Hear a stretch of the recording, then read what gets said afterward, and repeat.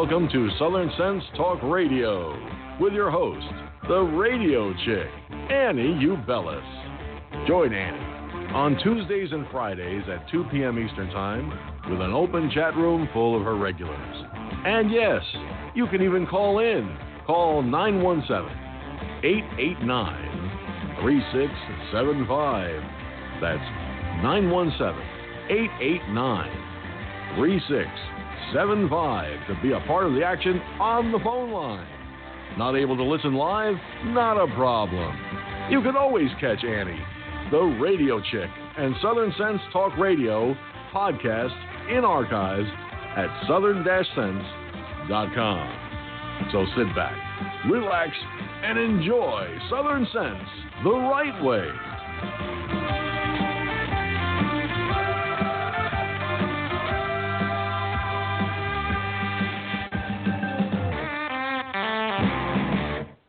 Good afternoon. Welcome to another exciting adventure here on Southern Sense.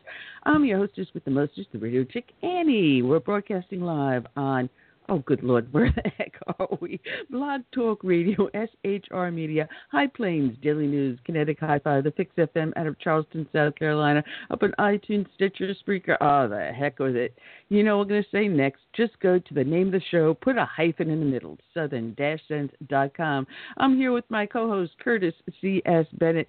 Curtis, you can tell I'm starting off bass-ackwards already. Well, I got to turn you off there before we start the show. I'm recuperating from a bout of food poisoning, so I will warn everybody out there, be careful what you eat. But anyway, I'm looking forward to our guest today and what they have to say on current world events. We've got two great guests today. We got Chet Nagle, former diplomat, former CIA agent. He's been all over the map. He's got several great books out there. Check him out at chetnagle.com. We also got returning Dan Perkins, a dear friend of ours. He's got also several books out there. He was originally a financier. He was someone that told you how to, invest your money and how to handle it. And just one day he decided to take a class in writing, and next thing you know, he is now a radio and TV commentator and author. He also has out there Songs and Stories for Soldiers, and I'm looking at the description in the chat room. The show episode, and I'm going to have to remember after the show to add on that website for that, for Songs and Stories for Soldiers. That's if I can talk straight. He'll be joining us on the second half. A lot to talk about. We have a chock full of subjects to talk about. And that said, everyone that listens to the show knows that we start off with a dedication to a fallen hero. And today's dedication is going out to Deputy Sheriff Micah Lee Fleck of the El Paso County Sheriff's Office in Colorado. His end of watch was February 5th. Of 2018. And as we get this going, this is from the Officer Down Memorial page, and the rest of it is what I wrote personally, including sections from the actual funeral.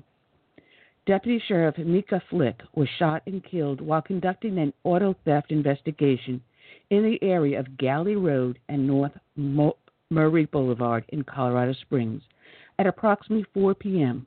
On Monday, February 5th of 2018, officers attempted to take a suspect into custody, but the man began to struggle and then opened fire, fatally wounding Deputy Fleck and wounding two other deputies, a Colorado Springs police officer and a bystander. The man was shot and killed by return gunfire. Deputy Fleck had served with the El Paso County Sheriff's Office for 11 years. He was killed on the 11th anniversary of starting with the department. He's survived by his wife and 7-year-old twins. Before the funeral, forgive me, I'm a little bit messed up here today. Before the funeral for Sheriff Deputy Micah Fleck was held, Colorado Springs firefighters hoisted a large U.S. flag outside of New Life Church. With snow falling, hundreds of mourners showed up for the funeral, and law enforcement from across the state, and beyond filled the auditorium. A bouquet of flowers was sent by the New York Yankees with a card that read, "With our deepest sympathy, our thoughts and prayers are with the entire Fleck family and the entire family of the El Paso County Sheriff's Office." As Deputy Sheriff Fleck's remains arrived, one of his daughters, with her mom, carrying a single blue rose, walked in. Among the mourners was Somer's family carrying an American flag with a single blue line, recognizing Blue Lives Matter. Accompanying the body were 4 horseback-mounted officers with a lone riderless horse with the boots reversed in the stirrups, with 24 officers standing at attention at the entrance of New Life Church's auditorium. Each officer held a flag displaying a different law enforcement agency.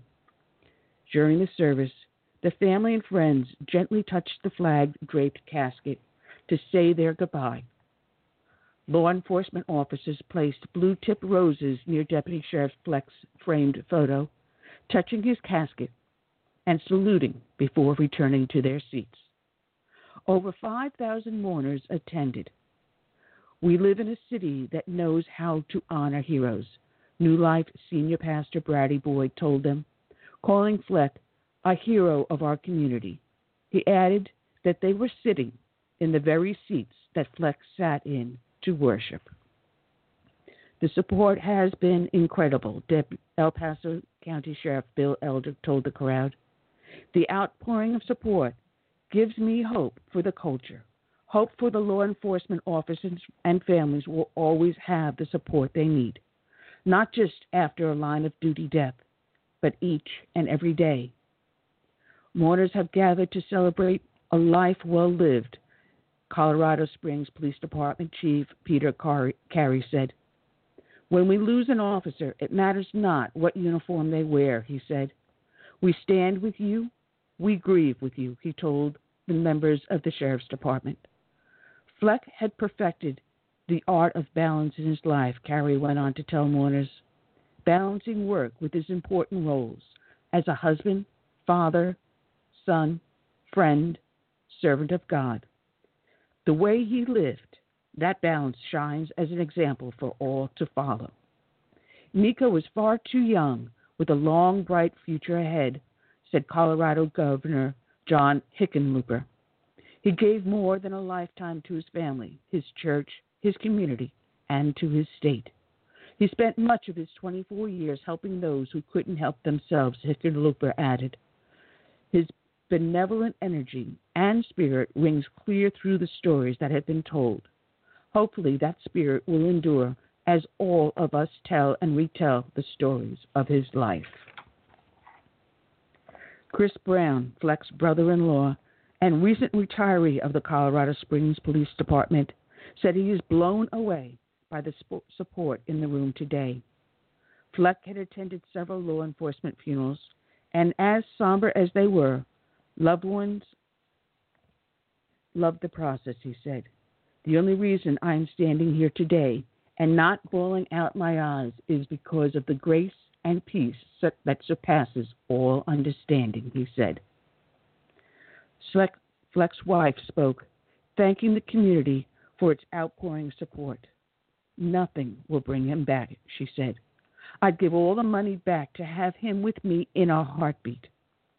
But thank you for trying to make it just a little bit easier."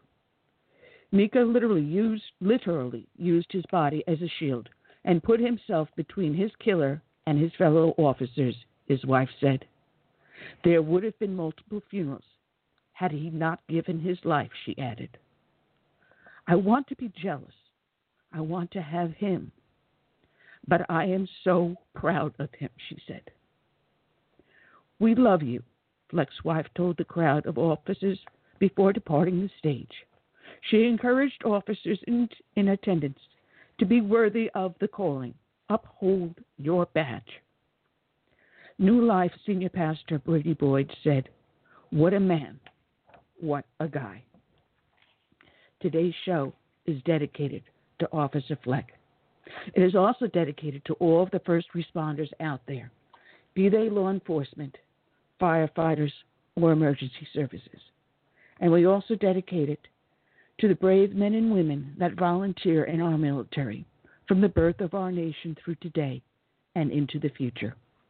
And we dedicate to them this song, Amazing Grace. May God bless each and every one and their families and friends.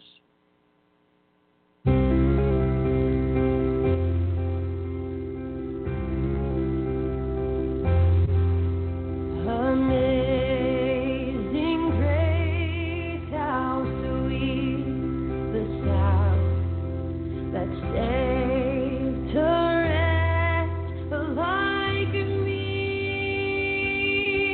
I was lost, but now I'm found. Was blind, but now I see.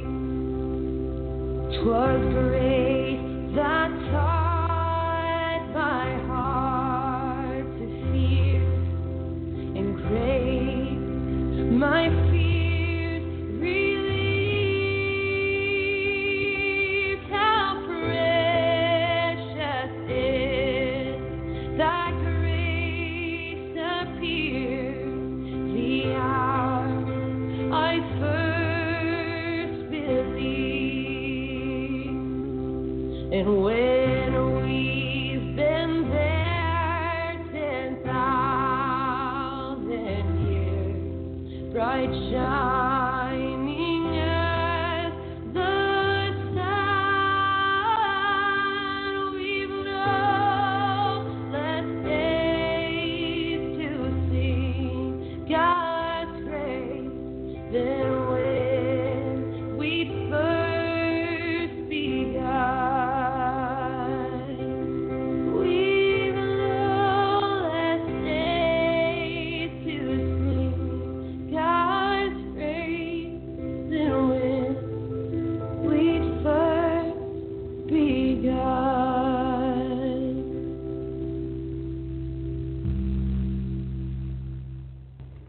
And we're back. You're here listening to Southern Sense live on Blog Talk Radio, SHR Media, High Plains Daily News, Kinetic Hi-Fi, the 6FM out of Charleston, South Carolina.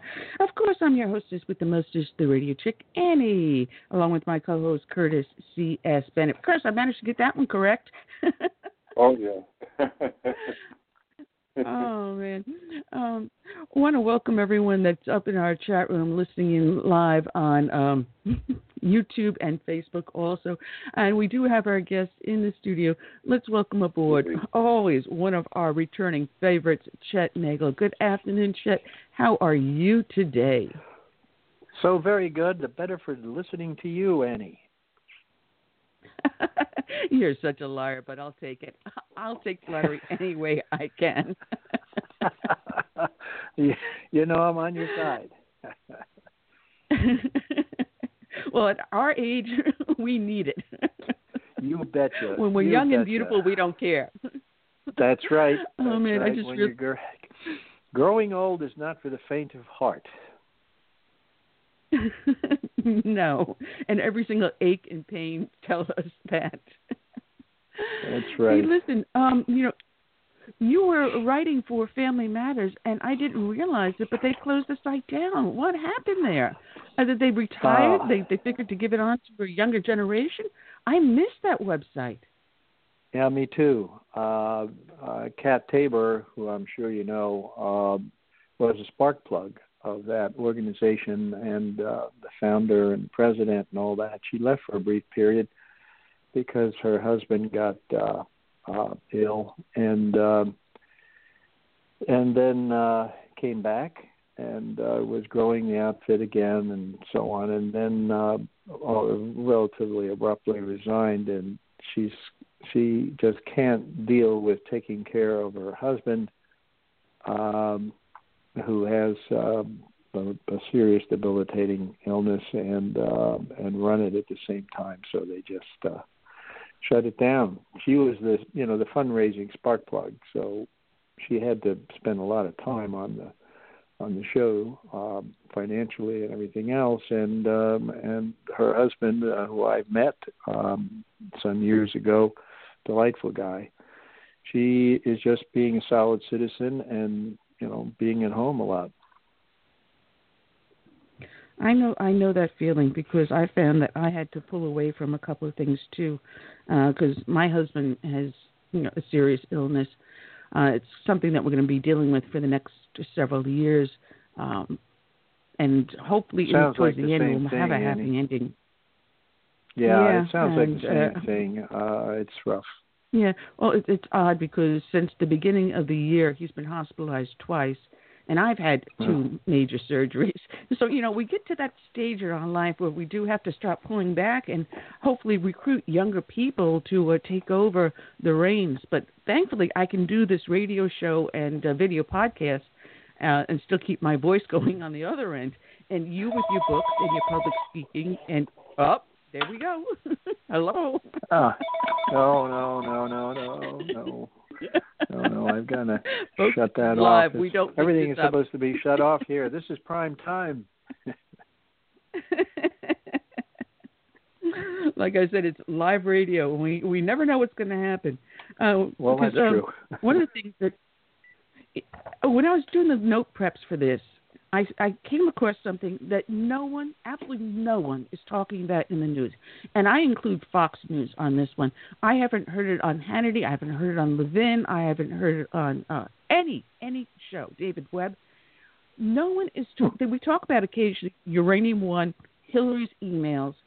But when I stumbled across Project Pelican, that blew me away. And I had no idea. Are you aware of what Project Pelican is? That rings a very vague bell, but no, I don't. No. All right. Well, it's tied into Hillary Clinton, Uranium One, and Putin, and it is where they gave a lease to the freight pier over at Cape Canaveral, Florida, to a Russian-owned company with ties directly to Rostam, Uranium One, Putin, and an oligarch in, what the heck is this guy's name? He's known as the Darth Vader of Russia. And I got to see if I can find his name. It's also tied to an Iraqi family known as the Jafar family, with decades of contact with Russian intelligence. And they've given a 35-year lease to this port in Cape Canaveral. And all of these companies are tied into an Iranian company also that created a nuclear device they call the beach ball. It's approximately the size of literally a beach ball. And it's also tied into a Russian company that has made these weapons that fit into into a freight container coming off of a ship, and it can launch an EMP here within the United States. Now, to make this even worse, it goes to the point where just this past April 6th, in Wilmington, Delaware, under the guise of expanding their port, has also given a lease of their port to these very same people. So now Russia, Iran, Iraq, our enemies now have access to our ports, an unlimited, unsecure access to 2 American ports where they can bring weapons of mass destruction into our nation. This is scary. Well, yes, it is scary. Now that you described it, I didn't associate the codename Pelican with it, but I was aware of that lease down at Canaveral. I was not aware of the one further north, and that's really very problematical. I had written about this and spoken about it and talked to some other people about it in the past. The system that you got to worry about there is called a Club K. And it looks exactly like a shipping container, but inside it are 4 essentially cruise missiles that can have a warhead ranging anywhere from high explosive to nuclear. And the thing is, it looks like all the other containers on board. Everything is self-contained. The control station, the 4 missiles, the top of the container opens, the missiles are wrecked, and all that. This is a Russian invention, and you can buy one in Moscow. They have an export office there. Just saying, I've got some money here. I'd like to buy a Club K, and they'll sell it to you. Now, I don't know how many people have bought it, but the point is you can put this container on a container ship that has hundreds of other containers, and it'll look just like the rest of them. So if you sail that ship into the Canaveral Harbor, or any other harbor for that matter, they can open the top of this thing and launch these 4 missiles. Now, they don't have to be cruise missiles and hug the earth. They can go up if they're programmed to do so. And if they go up, of course, you have the EMP problem. So, yes, we're a very porous nation. And even when it's demonstrated that hundreds of billions of dollars have been wasted on government support for illegal aliens and all that, you still have the Jerry Browns of the world who just don't get it, who don't understand that the national security risk, never mind all the money that it's costing, is horrendous. We're porous. We're easy. And it's going to get worse. Chet. Yes, sir. Why do we have a Homeland Security if things like this is allowed to happen? Homeland Security, what's that? It's more like homeless security, not Homeland. It's No, but that's a very good question. The people that are making a reasonable salary, one would hope, and they should be knowledgeable and are at senior positions in the government, they know about these things. If they don't know about it, they can ask somebody in their huge staffs who can give them a whole book and chapter about it. The trick is you get the Ninth Circuit Court always saying whatever you're doing is not constitutional. There's a couple of judges on there that make law, irregardless, as long as it's liberal and whatever. We're somewhat dysfunctional. You have to menace the governor of a major state to send 400 National Guardsmen to the border when he's ordered to do so by the president, and says no way. And then, okay, well, we'll cut off your. Well, okay, we'll send 400 guys. That's ridiculous. I think there's a lack of attention. That's why your show is so important, for example. The world is a very dangerous place right now. And if you look at what's happening in the Middle East and elsewhere, just recently, it reminds me of something that Sam Faddis, I think you know Sam. He was just on recently. Yeah. Well, he's a real piece of work. I have to plug him hard, because he and his wonderful wife Gina have acquired an online magazine called And Magazine. Yeah, And. And Magazine. And it's been around for a long time, but it's being revamped, and he's taking his not inconsiderable intellect and work ethic and hammering it back into shape and making lots of changes. But anyway, he wrote a piece in which he mentioned Otto von Bismarck. He was the first chancellor of the German Empire in the late 1800s. And he said that the next great European war, and he was referring, of course, to what turns out to be the First World War, would start with, quote, some damn foolish thing in the Balkans, unquote. And, of course, it came to pass when Archduke Ferdinand was assassinated and World War I got started.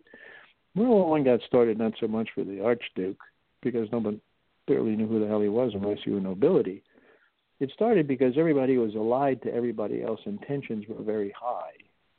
So the next thing that happens is Austria-Hungary declares war, gives an ultimatum to Serbia. The Russians back up the Serbians. The French and the English back up and then the U.S. and Japan got involved. And that war, it's so long ago, there's nobody remembers. 9 million soldiers and 7 million civilians died in that war. I mean, those are unbelievable numbers. Some estimate as many as 41 million casualties in total out of World War I. It was a real meat grinder. And we now have all the same indicators that we are now getting to the levels of tensions and alliances and groups, largely fomented by, of course, the Iranians in the Middle East. But they're all in there. It's not only Iran, and Russia's in there. You know, you saw the news release where we killed a couple of hundred Russian mercenaries, the little green men, when they got too close to our forces in Syria.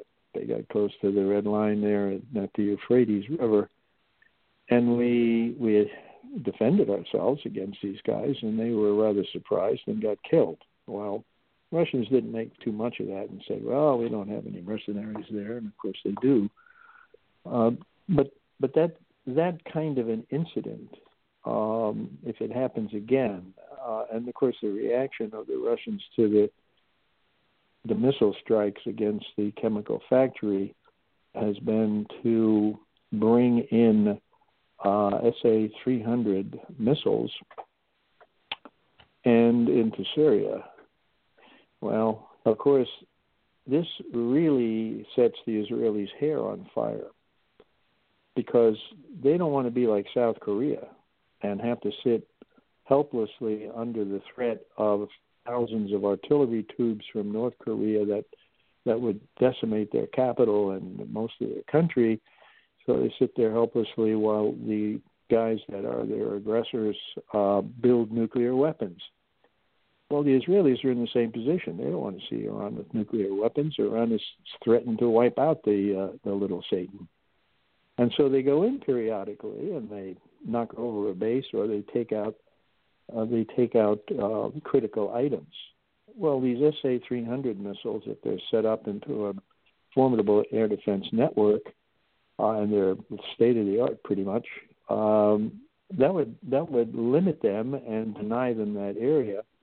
So they're going to go for those missiles, I'll bet, and they'll probably do it. There are reports now of ships arriving in Tartus, which is the Russian base on the Mediterranean, Syrian base, of these missiles.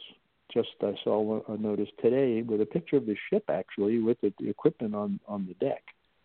Well, if the Israelis go in there and take those missiles out, maybe they're still on a Russian base, maybe, and you begin to see all these parallels and everything that's happening. You know, the threat from the IRGC, from Hezbollah, they've got 100,000 missiles aimed at Israel, will wipe you out kind of routine. That's just the Middle East. Then you got the United States and China facing off over the South China Sea. You've got recent reports coming out where people are just starting to recognize the fact that there are Iranian, Hezbollah or IRGC terrorist cells in the United States, sleeper cells. Well, they can do a lot of damage. Some of those guys have been arrested. That's for plotting terrorist events, right? And this is not front page news. I see it, and wow, fall out of my chair. Then I look around, and nobody else is excited. They're too worried about the basketball game. We are in an extremely dangerous world. Extremely dangerous world, and real serious fights are going on all over the place. Yemen, for example, this is a direct confrontation between the Saudis and the Iranians, who are as deadly enemies as the Iranians are of Israel. They both are Muslims, but one's Shia, one's Sunni, and both of them want to be the custodians of the two holy sites and lead the worldwide Muslim community. They're at daggers drawn, seriously, and they're battling it out in Yemen. And do we have a dog in the fight? Sure we do. Yemen controls the Bab el-Mandab, the strait that goes to the Suez Canal. I think it's a third of the crude, I think, goes through the Bab el-Mandab. And then you got Hormuz. And we have a dog in all these fights, but we don't have a strategy. You had a president who says the right things, but then he gets blocked by everybody. At least Tillerson is gone. I celebrate that, but we're in a very dangerous world, Annie, right now. Very, very dangerous. No, I see what you're seeing also. Everything's going to center around the Middle East at this point. And yet you look at the influences in the area. You also have a growing influence of China in Africa with a growing population of Muslim there at the same time. And they're working hand in hand. Don't think it's two different things going on. They work together. So we've got the rising influence of China, plus we've got an increasing influence of China over the China Sea and the areas in the Pacific. We're just ceding them passageways. We're letting them build islands, which they're putting military bases on, and no one's paying attention. Well, oddly enough, there are some people paying attention, but we're making some mistakes here that are in the broadest sense. You mentioned Africa. Absolutely right. AFRICOM and the Defense Department and Special Forces people, they know what's going on down there. And occasionally you see news articles where American soldier killed in ambush in Africa. And you say, what the hell is he doing in Africa? Well, they know, and they understand. Some of it's PR because you have the Boko Haram guys running around in Nigeria, running off with hundreds of girls every now and then. But it's even more horrific and insidious than that. So Africa is another simmering place, but nobody talks about it much. Now, again, I go back to this. The president's saying the right things. We don't have a coherent strategy, and he's being hamstrung all over the place. The South China Sea, you mentioned those islands and the rest. Okay, we hold an exercise and they hold an exercise, but they keep right on building those damn islands. This is a strategic area, the Straits of Malacca and places like that. Now, we can counter that with Japan, which drives the Chinese crazy, of course. But we have to go public on this stuff. We have to do what you do and start telling as many people as possible just how dangerous it is, so that this John Q. Citizen says, well, what the hell are you doing to protect me? You mentioned EMP. That's another one. Why don't we support verbally? You don't have to parachute machine guns into them. Why don't we verbally support the Green Movement in Iran? There was an uprising recently. I didn't hear any big pronouncements saying, way to go, guys. Get your government back from these mullahs. Join the real world. Nothing. Silence. It shows you that there's a terrible cabal, Ben Rhodes' echo chamber and all the rest of that stuff out there. And one of the most effective tools in the business, and you surely know more about it than I do, is ignoring something, a non-event. Well, then nobody knows. Nobody has the time, very few people have the time and patience to spend a half a day, like I do, and I'm sure you do, going over the internet everywhere to try and get the real news. You sure as hell don't get it from CNN. I remember when I was the Communist News Network. Yeah, that's exactly right. When I was working with the government in the Middle East pretty extensively, that was so many decades ago. I remember, and I talked to other guys about this, I'd check into a hotel, and the first thing I would do is, the hotel could be anywhere in the Middle East, as long as it was a decent hotel, turn on the television set, and you turn to CNN to find out what's happening. Now, I don't think I've seen a CNN broadcast except when they say something totally outrageous and it goes viral for years, because it's not news. No, it's not anymore. And I'm going to tease your brain a little bit, because there's been talks about finally with the Korean War. People don't understand. It gets me so angry when they say the war on terror is the longest fought war ever in the United States. No, it happens to be the Korean War, because there never was a peace treaty. Hello, this is 63 years and counting. We're coming on the 100-year war and rivaling Europe now. Would someone please give someone a dummy slap across the side of the head? Korean War. And the Koreans are now starting to talk peace, talk about finally doing a peace treaty, and which could lead to reunification of the Korean Peninsula. Now, I see a big problem here. You've got a very liberal president or premier, I forget what South Korea has. A woman is in there. She's very, very liberal, and they're talking about the peace treaty. I see a problem, and I don't know if anyone else is really paying much attention to this, because it's great that Trump is being able to step in and calm down little Kim and keep his finger off the button, because his button's bigger than Kim's button. But the Chinese influence now on a unified Korea. I don't see a lot of good things coming out of this at this point with this person in charge of South Korea. Do you? Yeah. You never fail to amaze me, Annie. You just really? You just did a quick geopolitical overview of that place, and I've been puzzling over some of the things I've heard. You know, they, like you say, they're edging toward ending the war. I went to Panmunjom. I went to the DMZ. I'm one of the, and I wrote about it and spoke about it back in those days. This was decades ago. I went there, and I was stunned by what I saw. I mean, you got to see the face of the enemy. I mean, up close and personal. You know, it was quite a thing, really. Almost unknown what's going on up there, even back those days when we were a lot closer to the armistice. But you're right. So now they've established a hotline between the capitals, right? It just recently got sprung, apparently. And so the two presidents can talk to each other, the dictator and the liberal lady. And that's viewed as a great step forward.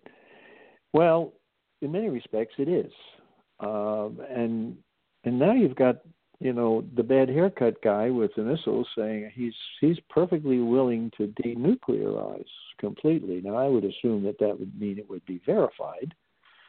And in the case of Obama, I would know it wouldn't be verified. But in the case of Trump, I would assume that people are going to go up there and say, okay, we got satellite shots of all your places, so let's just go in and see if you really are denuclearizing and shutting down your plutonium plants and all that. Well, what caused this sudden change of heart? I mean, the guy has just turned from, I'm going to kill you, to, hey, I'm going to give up all my nukes. And that didn't happen over a period of years. It happened in a period of weeks. I kind of think that his last trip to China is what did it. He was up there very recently, remember? And he met the other dictator, the big guy who's now dictator for life. He changed the constitution of China. He's another Mao. Communist Party's alive and well up there. What did they talk about? What did the Chinese say to him? And then he goes home and suddenly he's just really nice. They probably said to him what you just said. Now listen, what you really want, nothing's going to happen to you. You can have all the meals and broads or whatever the heck it is that cranks your tractor. You're going to be okay. What we need is a unified Korea. You'll still be there. We'll have some kind of bilateral government. They must have talked about that. And now we go forward to unification. And just as you said, who's the big dog there? It's not South Korea. They have a vibrant economy, of course. I mean, think of Samsung and Kias and all the things they do. And, of course, you got the poor, starving peasants up north. Well, they'll at least maybe get one meal a day out of the deal. But now you have a unified, geopolitically critically placed country with a big capitalized economy in the south. And guess who's next door? It's China. I know Well, there's I'm a going deal to throw been struck another there. little. I'm going to throw another monkey wrench in here because there's some other things I've noticed over the years are also occurring because China just did a capitulation on this threat of a trade war. And I think that was done as like a little bit of saying, all right, fine, we'll step forward with Korea in this way, but we'll step back on the trade war here. But you also have to remember China has a very large influence here in the United States because their companies, which are not privately held, they have a large government influence and a lot of government of the heads of government in the military and the Politburo are actually the owners. The government actually is the companies that own large pieces of property here in the United States, including ports. It's not. So you've read all these. But this is great. God, I love talking to somebody like you because usually I get people who go, "What? I can't believe." No, that can't be true. Yeah, and so you have to kind of show them pictures and stuff. Well, you've got the broad outlines. Lately, you've been seeing all this discussion about the Chinese are stealing all our intellectual property. We're in an artificial intelligence race because it has great impacts on the military, and so on and so forth, right? Well, and then there's always, well, we can't buy these Huawei cell phones because they're compromised. You realize, of course, that the Apple phone, which I have one, is really secure in the sense that, you know, if you're a bad guy, if you're dealing in dope or something, you're going to use an iPhone because if the cops get your phone, they can't get into it and see who all your co-dealers are. And Apple has steadfastly refused, even in court, to release the capability for that, right? Hooray for Apple. Guess where the phone is made? You got it. In China. And guess what happens China. if you open a company? If you open a company in China, you have to sell them. You have to give them your intellectual property. So the Chinese get all our intellectual property. They don't have to steal it. Just open a factory. Hello, GM, GE. You give your intellectual property over to them. So what do the Chinese do? They take a look at it. They improve upon it, and they put out a better product than we're doing at a cheaper price, and then sell it back to the Americans. Doy. And you think we don't have a trade war already? That's exactly right. We do have a trade war. We have the precursor for more than just a trade war. We have a precursor for real combat here. Now, the thing about going to a company over there, and I don't care what company it is, it's McDonald's, right? But a company that's in high tech and having them turn over various aspects of their IP. Well, the Chinese come here, and the list of companies in which they have a major interest here, not there, here, is horrendous. And these companies here are not like the ones there where they're selling something that's made. Here, they're developing stuff. And as you say, they don't have to, it's not significant espionage. They own the damn company, or such a significant part gets seats on the board. So they can get their data that way. Plus, they have a huge espionage network in here because we're soft. There's probably 350,000 Chinese here scattered across the country that send data home. And on top of which, the Chinese Communist Party is establishing overt cells in major universities across the United States. And you probably saw that. I think there was a piece today, and there's been a couple more of them. I can't remember who published a piece today, but it actually had a photograph of a bunch of these Chinese and American people in this university, and behind them on the wall was the red flag with the hammer and sickle on it.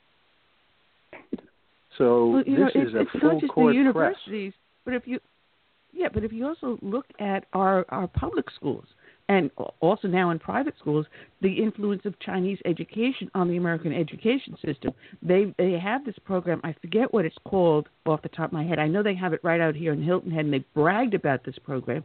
But when they traced it back to the influence and what it was actually teaching the kids, it was teaching them communism.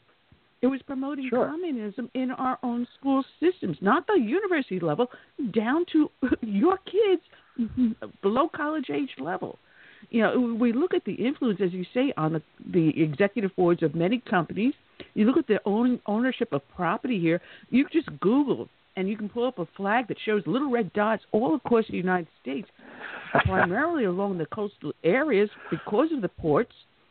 And then you look at the school system. You're absolutely right. Where did they get that idea? The Chinese are really great copycats, and if they see something that's really good, well, by George, they'll adopt it, which is quite sensible. They took that they took the playbook from the Muslims. It's like all these kids in primary school learning the Quran, and the teachers having them recite prayers. The Muslim Shahada, prayers. You say the Shahada 3 times and you got 2 witnesses, you are now a Muslim. Exactly. That's what happened. And we've talked about that on the show. I hope you talk about it a lot. You know, every time I see Brennan's face, I kind of laugh.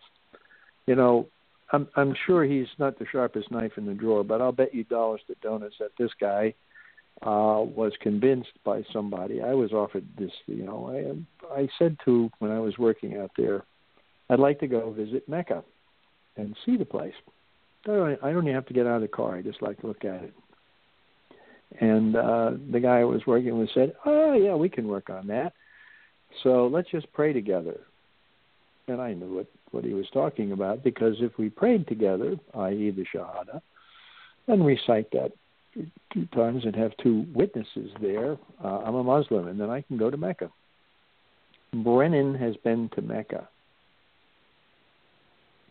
Oh, yeah. Brennan. Yeah, there's talk about the prayer rug in his office. Yeah, he's a Muslim. It's an open crying secret. out loud. Yeah, isn't that great? I mean, a Muslim head of the CIA. I think you know. And when these things happen right in front of you, people always say, "Oh no, that couldn't possibly." Oh, you got to be kidding me. We are such a wonderful society. We are so open. We're so democratic. We're so caring. We're so nice.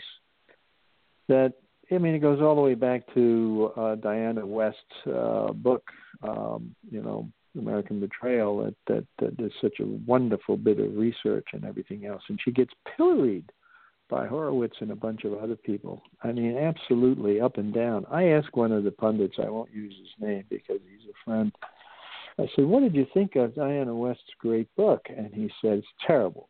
It's awful." And I said, "Really?" "Well, God, I read it, and it looked extremely well written and researched.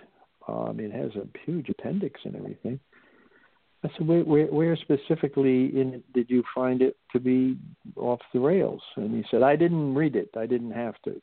Well, how about that? I didn't read it, but it's awful. So it still exists, you know. I mean, these guys are old guys. They're not as old as I am, but they're pretty damn old. And they're part of the echo from the tremendous penetration that was done of the FDR government. I mean, right up to good old Harry Hopkins and all the rest of them. And they're still there. Their descendants, so to speak, are still there. They're in the State Department. They're all over the place. I would put it even far back as Woodrow Wilson. But I want to take, just because I'm looking at the clock, we've got a few more minutes with you. I want to take you in a little bit of a different direction, because this is something, because my stepson happens to be Cuban American. Raul Castro said he's stepping down. And now, the new guy took office, I believe today is when he took office. His name is Miguel Diaz-Canel Bermudez. He's a Communist Party loyalist, but no one really knows all that much about him, because if anyone knows Cuban politics, the best way to get forward is to keep your mouth shut, which this guy did absolutely perfect in order to step up and to become, the new president of Cuba. You know, when U.S. Officials went to meet him, he'd shake hands but say very, very few words. So you never knew exactly what side of the fence he stood on. All he knows, he was a Castro and a communist loyalist. But Raul is not exactly completely retiring. He's still going to be in charge of the Communist Party, which means he will still have his thumb on top of Bermudez. So what's your take on this change in Cuba? Now, I fought with my own congressman, Mark Sanford, when he said open the doors to Cuba and open the embassy. And I said, you don't understand how they work down there. You fail to understand. It's not the same as America. His answer was, well, we should have the ability to travel wherever we want in the world. Wait a minute. We're telling certain people they can't come here to the United States, and yet you insist on going anywhere you want. What side of the fence you want on that one? And I said, then you also have to understand when your tourist dollars go there, it's not going to the people working there. It's not going to the little guy. It's going to the pockets of the government officials who actually run the tourist hotels that you will see. You won't go to the grocery stores the local guy goes to. You won't be going to the same medical clinics that the local guy goes to. You're going to go to those exclusively set aside for the tourists and those hierarchies in Cuba. So, sound like the Soviet Union? Wrong here? Sure, it's a Soviet Union, right? I mean, same thing happened in the Soviet Union as there, because of course the Cuban model is modeled on that structure. It's the Communist Party. I think the bottom line, since you asked me about Cuba, is that nothing's changed. Period. The Castros, I mean, he's the last Castro. I think getting old, and the guy probably wants to sit on the beach. But he's got his phone with him, and as you say, he'll know what the heck's going on all the time. So nothing's changed. And the only thing you see in the media, and the only thing I saw today, and you're right, today was the day, was that, gee, they got a new president. Wow. This guy is going to really have a rough time ahead of him rebuilding the shattered economy. That's like as if the Communist Party left town. What is he talking about? Rebuilding, and it's like you're a congressman. But that's that theory is sometimes referred to as the Coca-Cola theory, right? Like if you open up complete trade and you embassies and you really will smother them in our great economy and everything else, and the answer is no, you won't. They'll pick and choose, and you will now open yourself to one of the most efficient secret polices in the world. And the Cubans are great. Do you know how many agents are in Mossad? Everybody talks about Mossad, the Israeli version of the CIA. And these guys can do anything. They can kill anybody. They can find out anything. How many field people do you think they have globally? And I'll tell you, 1,000 about. I was going to say more than 1,000 at least. At least. I get 1,000 people, and they do all that. Well, the answer, of course, is that first of all, they're a really good 1,000 people. They're really the best. They're like the old OSS used to be. Currently in the agency, what happens in the field and what happens at Langley are two different things, and that's another story. So the Cubans have got a superb secret police. Their spies and the rest are the greatest. They're vicious, they're smart, they're talented, they're trained. And now you want to open full relations, you want to have a long communication with them and all that. They will limit who comes into their country, but they're gonna have an open door here. It'd be like saying, well, I don't think I'll get cancer, but I'm going to smoke this cigarette anyway. Smoke a lot of them, in fact. So, Curtis, go ahead. My co-host has a question. Yeah. Yeah, we've seen the reunification of North and South Vietnam, East and West Germany. What could we expect from a reunification of Korea, North and South Korea? That's a good question, and Annie opened that door a few minutes ago. She's gone down the same road that I would go down.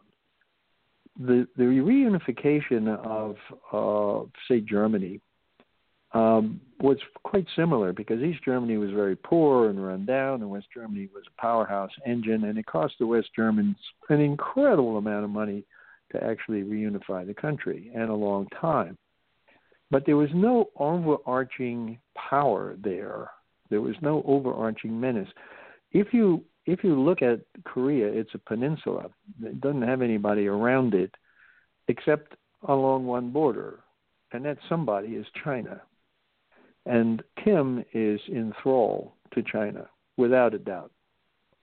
So now what you have is a reunified country that will become, I'm sure in Chinese idea, is a satellite of China. They've tried to do that with the Vietnamese, but if you look back through history, the Vietnamese, you got the communists and everything else, but they're really an independent, very feisty gang of people down there, and I think the Chinese invaded them once and got beat back in the day. So you got a totally different situation there. And all these happy people in the press that are saying, a new day is dawning and reunified Korea, boy, man, we can finally relax on that one. Yeah, well, don't hold your breath, because it's China Redux, and they're just going to be, they'll penetrate South. They'll do the same thing to South Korea's industry and innovative technologies and everything else that they're doing to us. Even better over there. What about Hong Kong? When Hong Kong reverted back to Chinese rule, did the Chinese pretty much take away all their liberties and rights and freedoms when they were under the British? No. You can go to Hong Kong now, and it's pretty much the same place it's always been. Well, not quite as great as it was under the Brits, because they had Raffles. It was a great bar. They let it fall into disrepute. But the situation there is really interesting. I mean, if you really want to look into it, it's a whole chapter in how a country takes it's their territory, and of course the British were pulling their flag down, the East of Suez policy, we're going to pull everybody home. The Chinese really understand money, and sometimes they make mistakes in other areas, but they very rarely make mistakes in money. I mean, they are classically corrupt from the Mandarin period, classically corrupt. On the other hand, they make a lot of money. And here you've got Hong Kong. It's a financial center. It's a trading center. Well, why the hell would we go in there and kill the cow for a bucket of milk? Yeah, okay, we'll raise the flag here, and I'll put my brother in charge, and we're going to do just fine. So they got both sides of the coin. They had the centralized economy up north, and then they had a capitalist economy and financial center more or less down south in Hong Kong. And that more or less exists to this day. So if you talk democratic norms, no, they don't elect anybody really. They have elections. They always have elections. But, it's kind of elections with one guy for the office. Putin just had an election. I was really, really disappointed when Nixon made the overture to China. And now the end result of that is that we gave Taiwan back to China instead of leaving it independent and democratically elected. As soon as China saw that we were willing to cede Taiwan to them, they said, well, why not we then turn around and go after the 99-year lease with Hong Kong and then go after Shanghai? So, they get those commercial centers that boost their economy and uphold it, while the rest of the country is still lying in poverty. So, as you said, why shoot the golden goose? They want the eggs. And, and Taiwan, by the way, is not a closed chapter. The Taiwan situation it's one of the hot spots that we were talking about earlier. The Chinese are feeling bolder now, and because of the South China Sea buildup that they've had, and they're flying around the island. And by the way, it's a big island. People have this impression that Formosa, as it was called, is a little joint. It's big. It's large.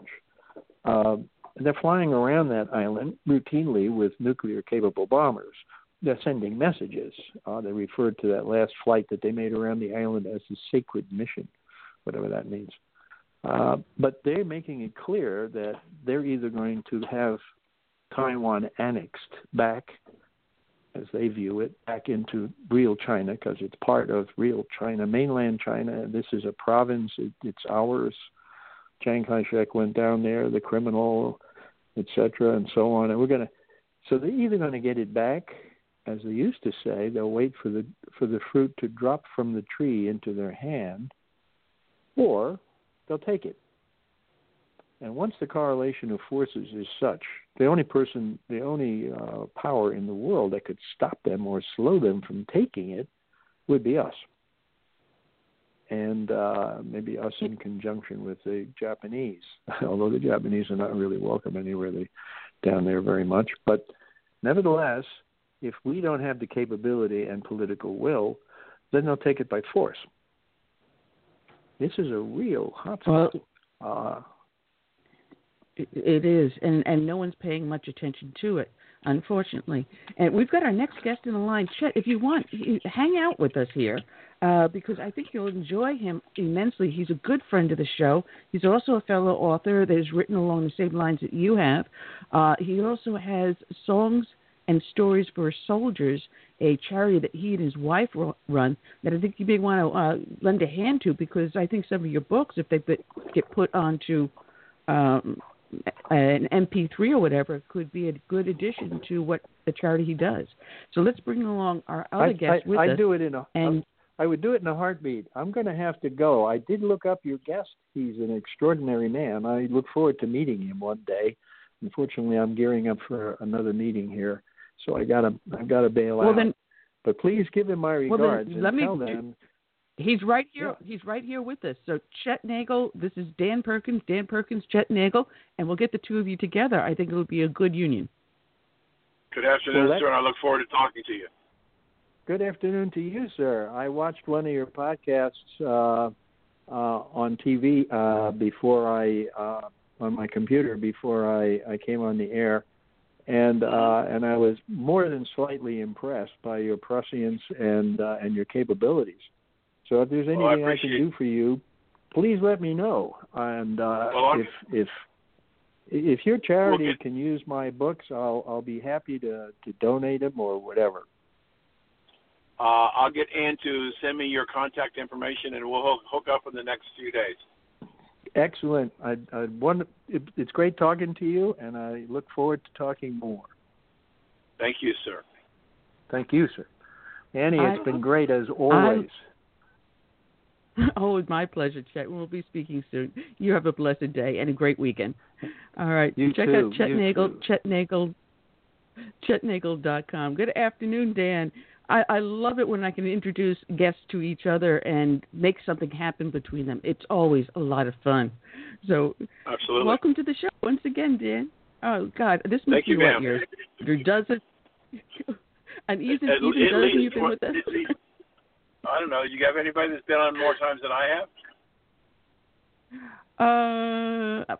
Possibly. I think there may be someone coming in a close second. Okay. Good. Well, I always appreciate being with you. You know, it's funny because I was at my physical therapist yesterday, and he was talking about my progression in the shoulder surgery is like a miracle. The doctor that did this, who replaced the replacement, good Lord, what a miracle he worked. But we were talking, he was saying he had a patient in there, and he was upset with the patient's daughter because the mother had Alzheimer's or some form of dementia, and the daughter was making fun of her mother. And it really, really pained him to have to work with this patient with the daughter being so nasty. And I told him about your book, and he's going to be picking up a copy of it and maybe even passing it around to his staff so they can learn about, how you looked at handling Alzheimer's in the book you wrote, Why Grammy Doesn't Remember Me. And I told him how marvelous the story was and the way you went at it. And I said, you looked at it as if you were looking as a child trying to deal with it. But I said, when I read it, I found it as a handbook in which we could help our parents and other members of our family suffering from any form of a dementia. Right. Absolutely.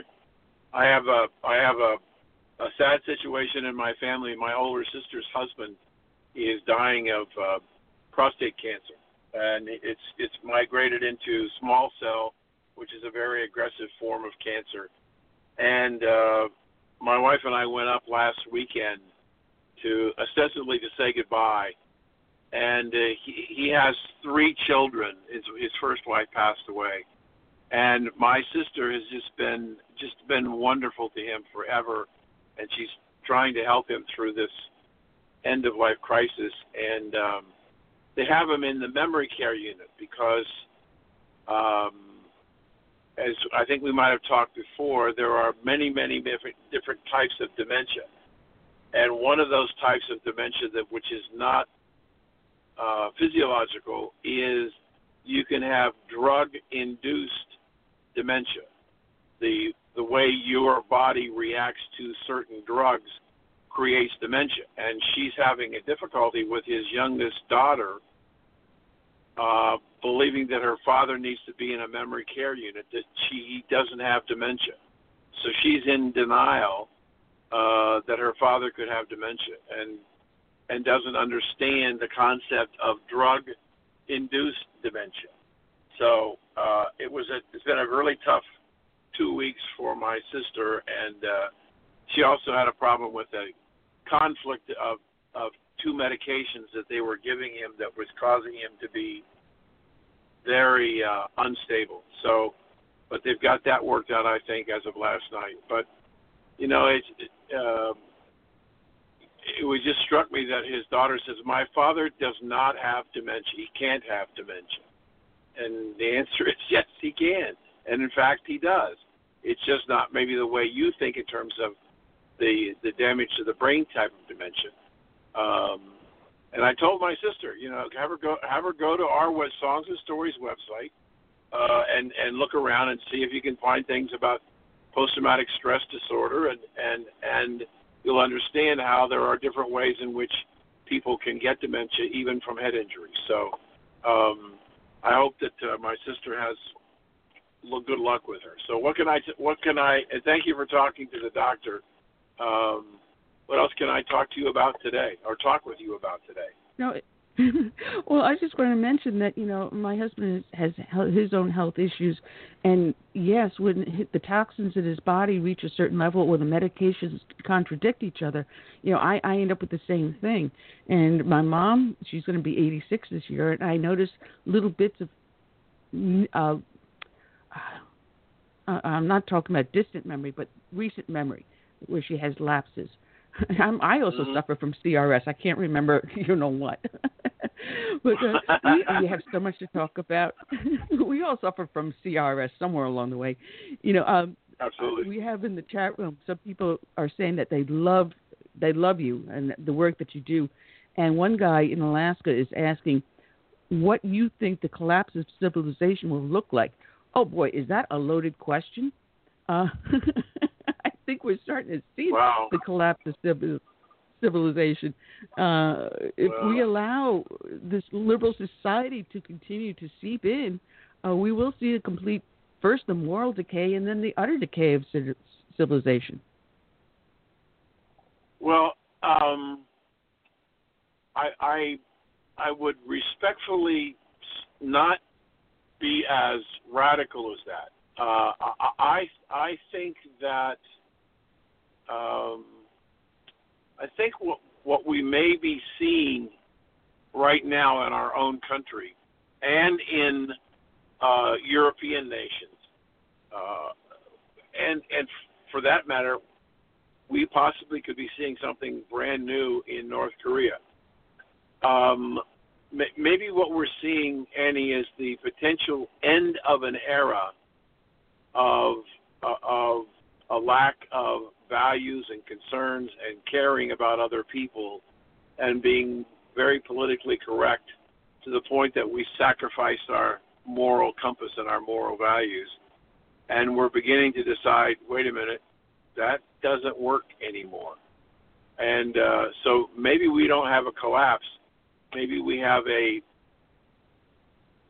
quote an old Baptist minister friend of mine, maybe we'll have a national awakening and revolution that'll take us back to the Lord. A resurgence of our founding principles, I would say. And I think that you're also seeing the same thing. You look at what's going on with mainstream media, or as we call it, lamestream media. You see the backlash at Hollywood with their movies and a resurgence of patriotic and faith-based movies. And you see that the ones that are making money at the box office are those that are patriotic and faith-based. You see the ones that Hollywood thinks we want to see are collapsing. They're crashing. And there is, I think, a complete backlash from mainstream America and mainstream civilization saying, wait a minute, this isn't how a polite society exists.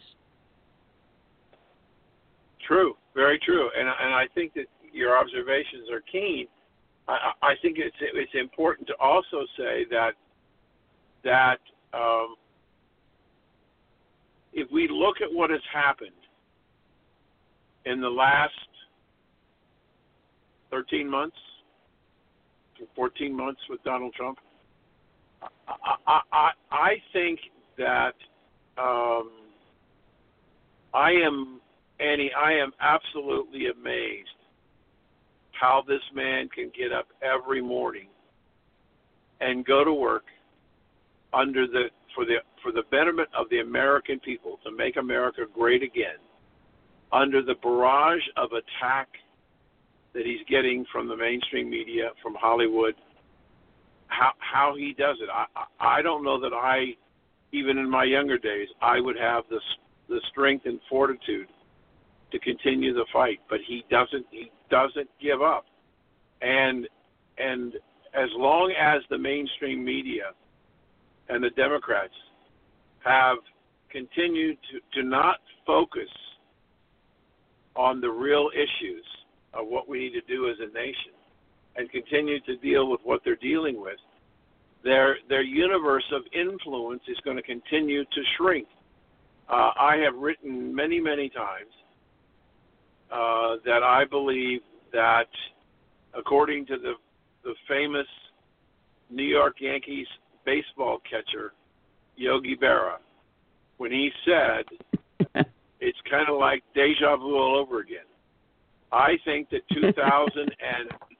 the election in 2018, that those news pundits who are going to sit around at the table are going to ask, how could this happen again? How could we be so wrong? When they see that they lose House seats, they lose a lot of Senate seats, and the American people are rejecting them. This idea that there's going to be a big blue wave, that Cruz is not going to win in Texas, and all this stuff that's going on, it's basically, I want to be careful how I use the right word, but it's basically bull crap. And to the far left, it's Kool-Aid. That just like they drank it in 16 for Hillary, they're drinking it again, and they can't come up with a rationale other than that they believe that the rest of the United States thinks the way they do. And perhaps with the further destruction of the Democratic Party in the midterm elections and then the following general election, maybe the Democratic Party will disappear. That's funny because I asked this on my last show on Tuesday, and I asked my previous guest, do you think the Democratic Party will survive this massive move to the left? That was my question. I see you have someone such as Roseanne Barr, who is known as being a liberal, but telling her own party that you've gone too far. You've actually left us. We haven't left you. You've left us. To quote Ronald Reagan, she actually came close to that. But you're also seeing where we have, I know that we've spoken about this in the past, that different churches, different members of the Christian faith have a split within their own faith. Here we have it with the Anglican Church now pitting against the Episcopal, and the Anglican and Episcopal Church were one, and now we're split into two. You've got the conservative side, which is the Anglican Church of North America, and in a court battle with the Episcopal Church because they've gone far too liberal. And recently there was a meeting at Wheaton College, and I'm sure you've heard about this, an evangelical meeting at Wheaton College, and it turned into a Trump bashing. And it ended up with some of these evangelical leaders walking out. It was a 2-day conference involving a group of faith leaders and the evangelical movement. But it became into a one-side venting against Donald Trump. And if you have this within our own faith, Donald Trump is a dividing factor within the Christian faith. I don't think he is. I really don't. I think it is the rhetoric of the left and their continued disagreement. See, I don't think Annie, that the left understands what it is they're doing to my country.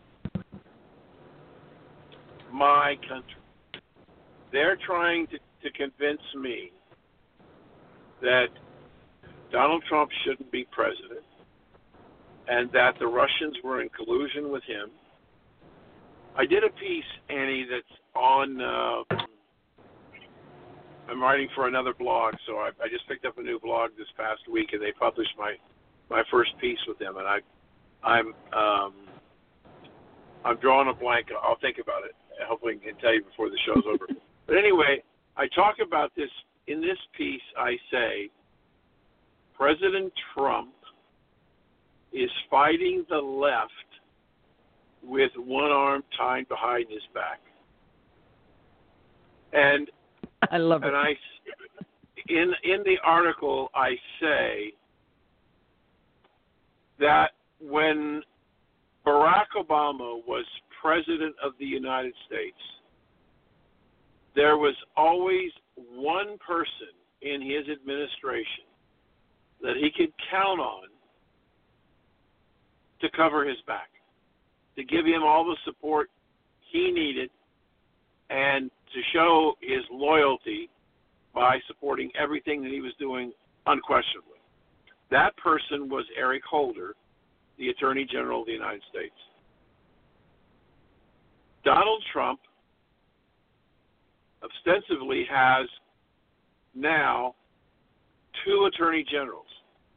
One who was approved by the Senate committee and voted on by the Senate and confirmed, and the other one is a person who is not confirmed to be attorney general, and that is Rob Rosenstein.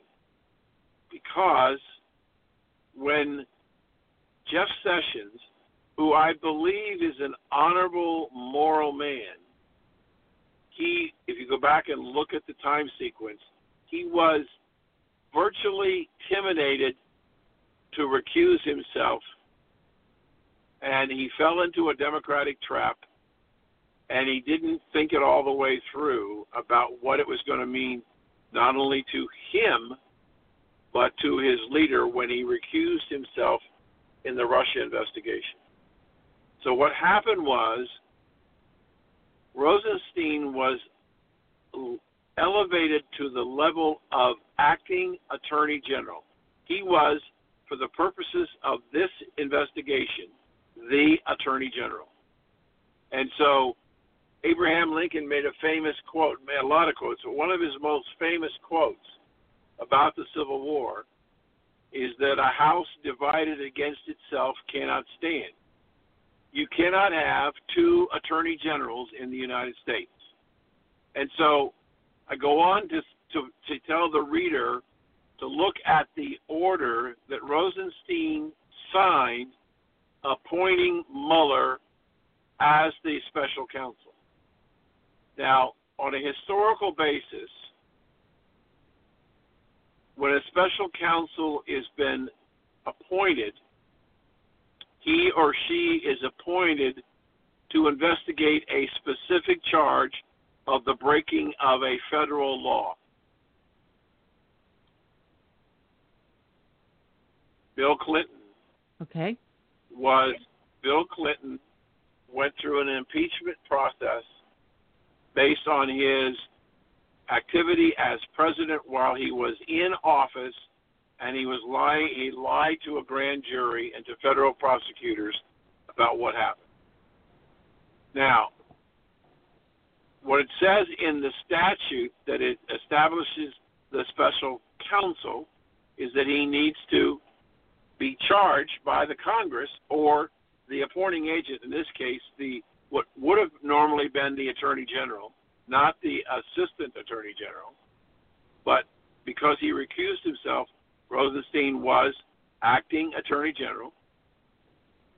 Rosenstein, when he wrote the order, and there's a link to it in the article, Rosenstein said there was no specific crime indicated, but that he was to look into whether or not there was collusion between the Russian government or its representatives and Donald Trump or representatives of the Trump campaign.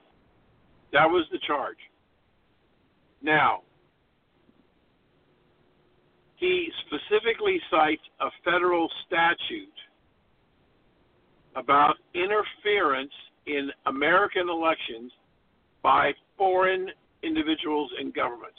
And then, again, I use the statute. It's there through a hyperlink. In essence, what the statute says, that foreign nationals and foreign agents of foreign governments or governments themselves are prohibited under federal law to engage in activities to influence or infiltrate American elections. That's the lay language of the federal statute. I go on to say the following. 1, Michael Steele, who was the drafting agent of the dossier, was not an American citizen. He was a foreign national from the United Kingdom. The statute, Annie, says that if there is value received from or to a foreign operative or government, that's also illegal. So Steele was paid indirectly by the Hillary campaign and the Democratic National Committee to put the dossier together. He reports in his dossier that he had contact with and paid Russian individuals to obtain information that would be detrimental to Donald Trump. So the federal statute that prohibits a foreign national, an agent of a foreign government, or a foreign government to be involved, and one of the measuring statements, Annie, is value. When those Russians received money, and when Steele received money for the work which was used in the campaign, that is all illegal under the election limitations for foreign nationals and governments. Yet nobody yet, other than myself, is talking about prosecuting Steele and the Hillary campaign and the Democratic National Committee for the violation of these federal statutes. At least not yet. Well, not yet. But I brought this forward many times. I said that whole entire warrant was fruit of the poisonous tree. You know, it's all based upon a lie. So the warrant should never have been executed, and this investigation should never have been even put into play, because everything stems from the fruit of the poisonous tree. Right. And not only that, why hasn't Jeff Sessions unrecused himself once he's seen, the turns that the investigation took? That's a good question, because I end the article by saying that this is what I think needs to happen. Jeff Sessions needs to call a press conference at the Justice Department and make 2 announcements. The first announcement is, effective immediately, I am terminating Rob Rosenstein from the Department of Justice. The second announcement is, my resignation will be on the President's desk tomorrow by noon.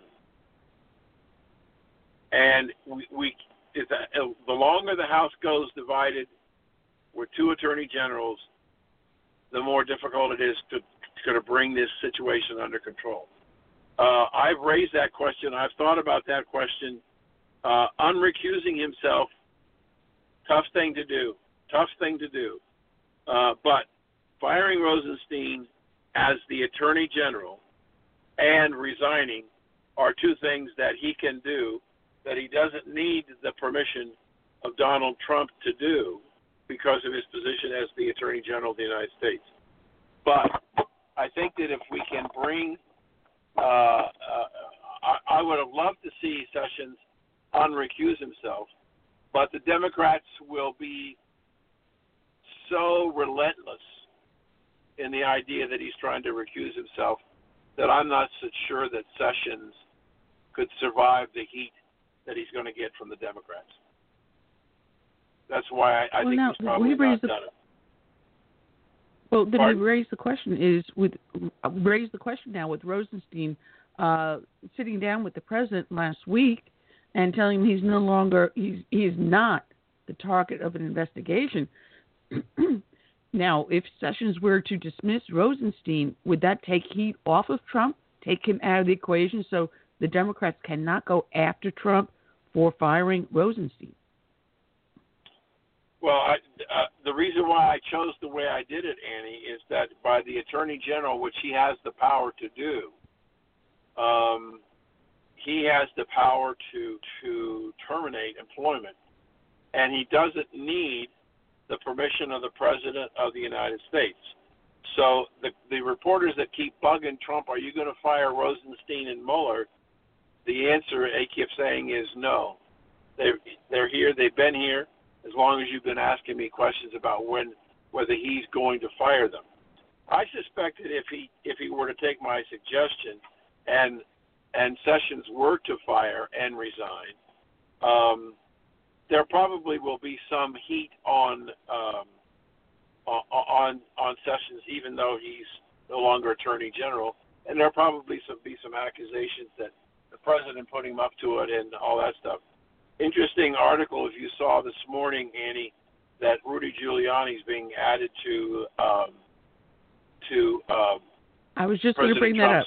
Legal defense, and Rudy being Rudy said he thinks he can wrap this up in a couple of weeks. I don't think that's going to happen because the Democrats don't want it wrapped up. The Democrats don't want Mueller to come out and say, we looked 6 ways to Sunday and we can't find anything of any collusion. They don't want that outcome. And believe me, if he does that, if he doesn't have anything to turn over to the House, then there's no reason to start an impeachment because he's not given the House any high crimes or misdemeanors against the president. So the Democrats are going to be thwarted again, but they're going to be ballistic about that if that happens. But I don't think you talk about the end of civilization as we started the program. I'm not convinced that this country can continue to live under this cloud of constant attack. I mean, we're talking about it's amazing to me. I think I've said this before.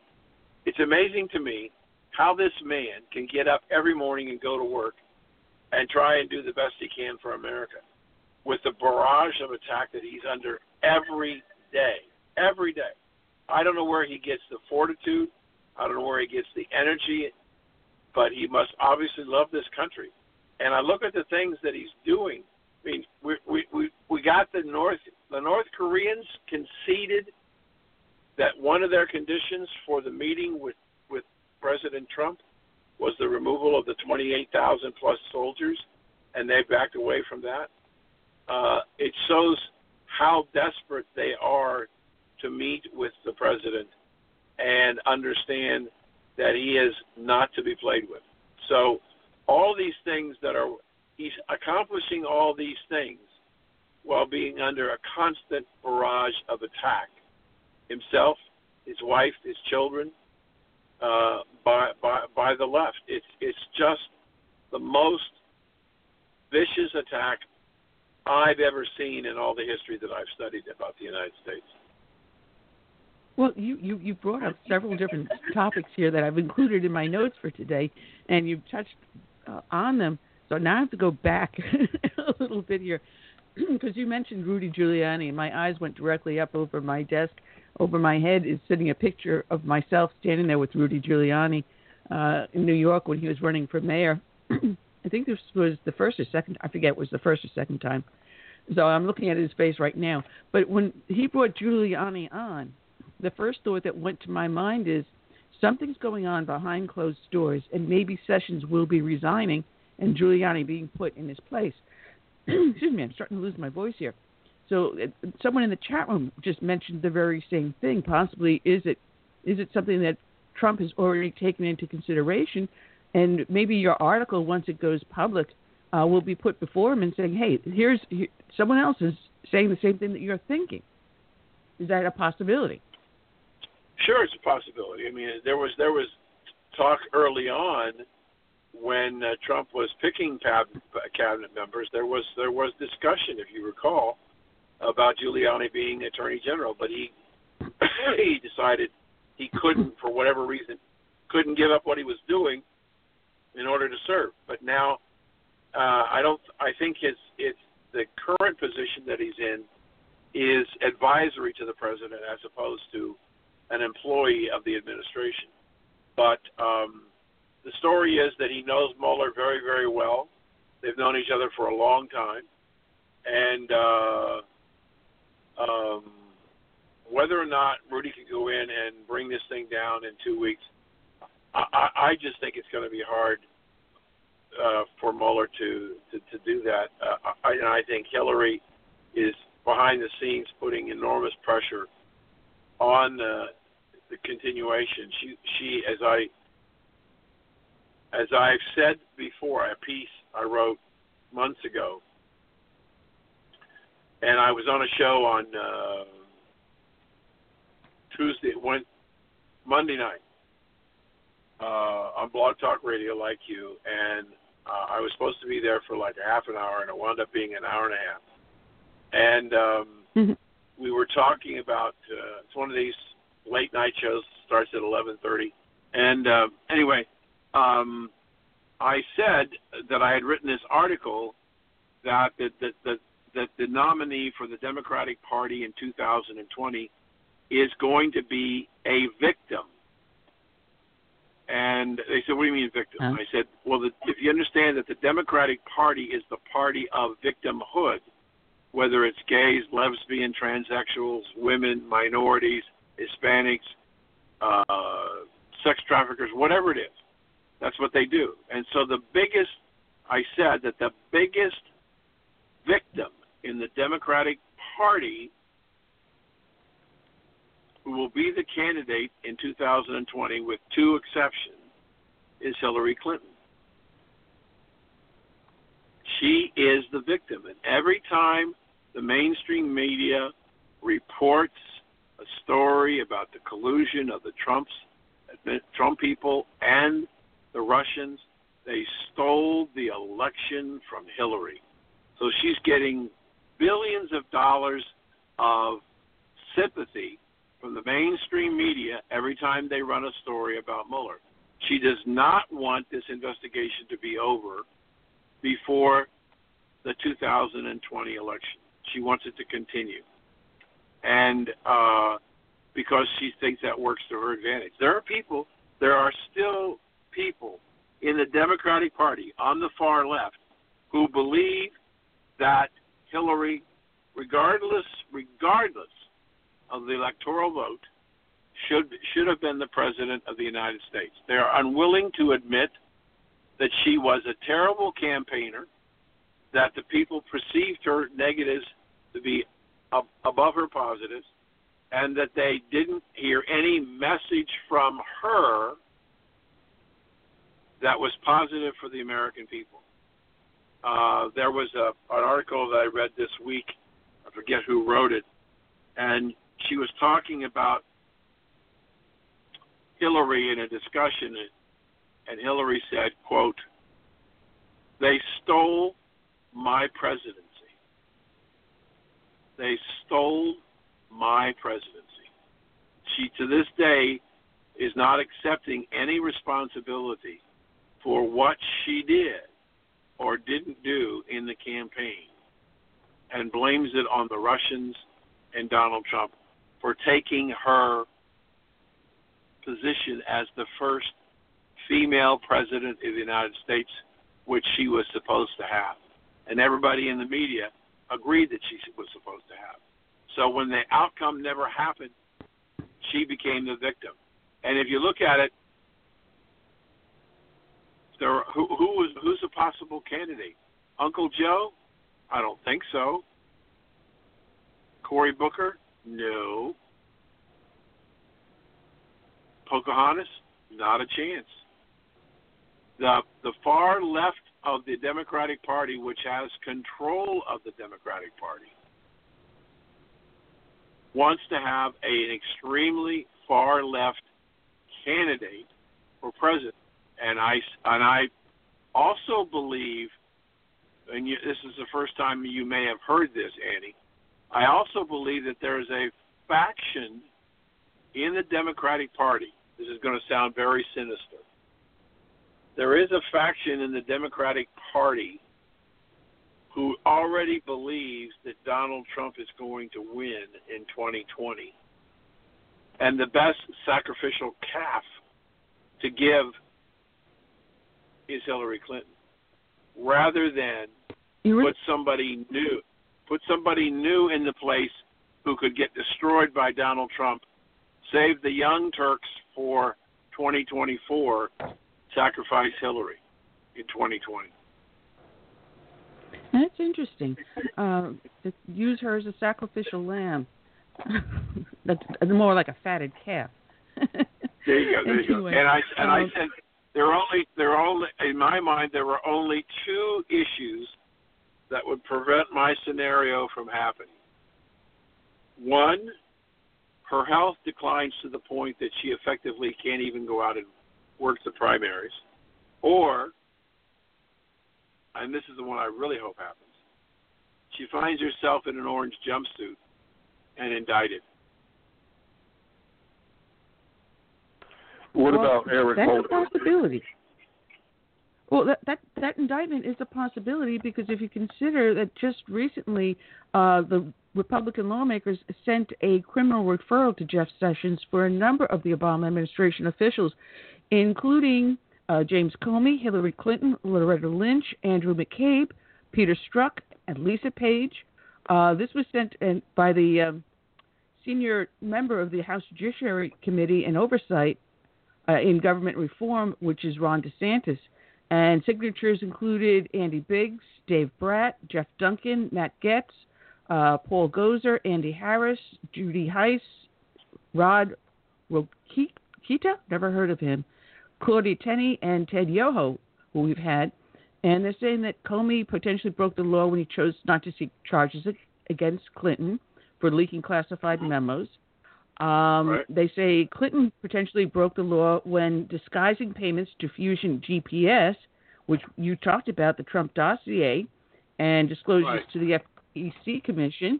And she threatened a former FBI informant, William Douglas Campbell, who tried to come forward in 2016 with information related to Uranium-1. And it goes on in this article. And then at one point, it states in the article, this was written by Christina Wong on Breitbart. She writes, according to documents, the senior Obama officials used unsubstantiated evidence to launch investigations in the media that the Trump campaign was colluding with Russia during the run-up to the 2016 campaign. This is exactly what I talked about, the fruit of the poisonous tree. And if anyone doesn't understand what the fruit of the poisonous tree is that if the evidence was tainted or obtained in a way that was not legal, you cannot use it in executing a warrant, or any evidence that was gained because of that poison will be thrown out. It will not be accepted unless there's a different way of which obtaining it, and they use that other way, a legal manner to obtain that evidence. But once it's poisoned, it's called fruit of the poisonous tree and cannot be used. So it comes back again to the question, why was the warrant ever issued? It was issued based upon poisoned evidence. And from there forward, everything should have been thrown out. And she ends the article saying, CIA Director, your buddy, John Brennan, had briefed Senator Harry Reid in August of 2016, prompting Reid to send a letter to then FBI Director James Comey, asking him to investigate allegations of collusion. And Reid then reportedly stayed in close contact with Comey. So the question is, can we also include Harry Reid in some of these charges? I mean, bring down the Democrats. It's certainly a possibility. Certainly a possibility. I just think that it is amazing to me when I watched the Comey interview on Sunday night, and and I watched George Stephanopoulos, and I know he's a Clinton operative, but when James Comey attacked the morality of Donald Trump of being president of the United States, if I were there, I would have said to Mr. Comey, I have 3 names for you to see if you would still support them as president. And they are Franklin Delano Roosevelt, John Kennedy, and Bill Clinton. All 3 men cheated on their wife, 2 of them while they were president. And you left out Johnson, LBJ. Well, I understand, but I was just so if we're going to attack a president as morally reprehensible, then you can't do it. I don't think you can do it without doing it in the context of other presidents. Even Eisenhower was supposedly supposed to have a lady friend when he was overseas. But the point is that I felt that I came away from the interview of saying to myself, there's a great scripture passage when Jesus is talking to the prostitute, and he reaches down and he picks up a stone, but before he picks up the stone, he writes some things in the dirt with his finger, turns to the crowd and says, "Ye without sin cast the first stone," and they all walked away. So, is he holier than thou? He may think he is, but this man broke the federal law. He decided that the idea, and this is the thing that, again, is not getting, I'm going to sneeze, I think. The thing that he didn't do is the idea that he decided, and this is very, very important because it goes to who he believes he is as a person. He decided that he didn't believe that Loretta Lynch could do her job as Attorney General. And therefore, even though he was a subordinate to the Attorney General, he decided that he had to make the decisions because he didn't believe she could. That's an enormous ego. That's when you decide that you're the only one that can make that decision about what is correct, and that the appointed people by the Senate don't count. Speaks volumes about his ego and his holier than thou attitude. It's a tremendous, tremendous ego you see coming out of this book. I'm not going to read it, so I'm not even going to pretend like I know what's exactly in it. But listening to the interviews he does and the blowback from those interviews, it's rank of just pure ego. It's the me, myself, and I attention, and it's backfiring on him. Thankfully, it's backfiring him because people are pulling the book apart. And his appearances, and every time he opens his mouth, he just sinks himself deeper and deeper and deeper. You know, I see an indictment coming down the road for James Comey. And once that happens, then the dominoes are going to fall, I think.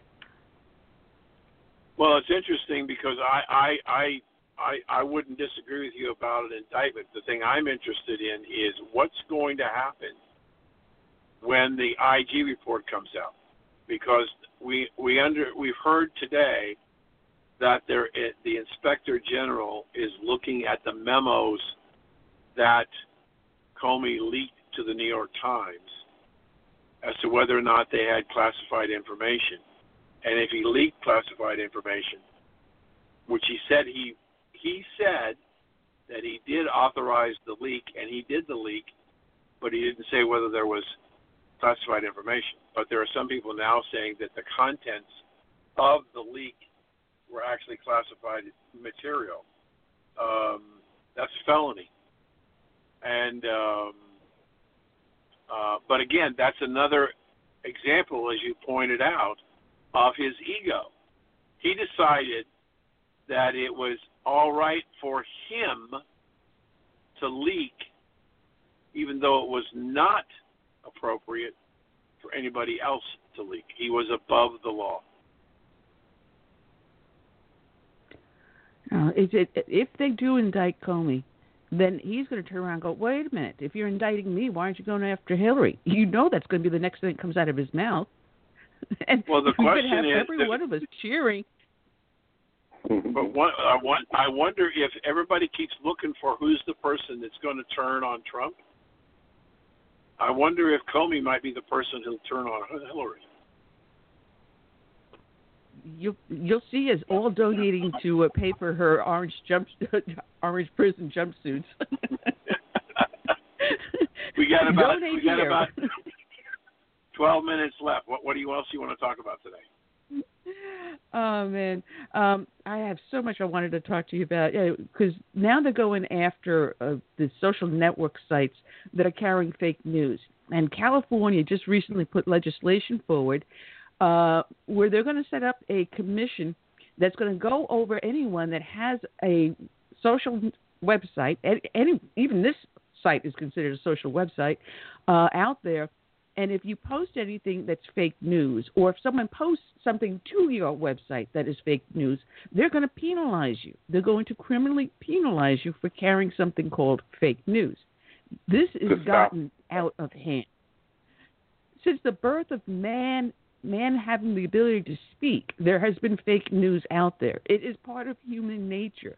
Sometimes it's called satire, sometimes it's called comedy, and sometimes it's called The Onion, as if you want to believe anything that's ever written in there. You know, Mad Magazine, fake news. Come on, how many different things are you going to go after?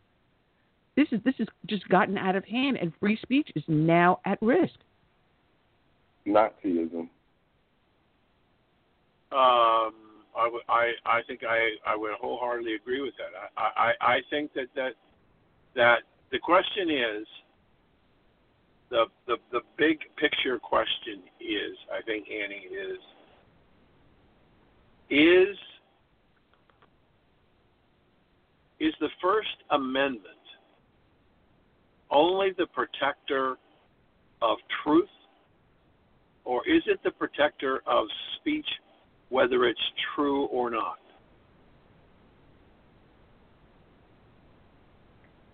That's going to be a fundamental question, because the second they do implement this law, and the first person that has their Facebook page, penalized, because half the time I don't even know what people are putting up onto my Facebook page, because I look at it maybe once a week.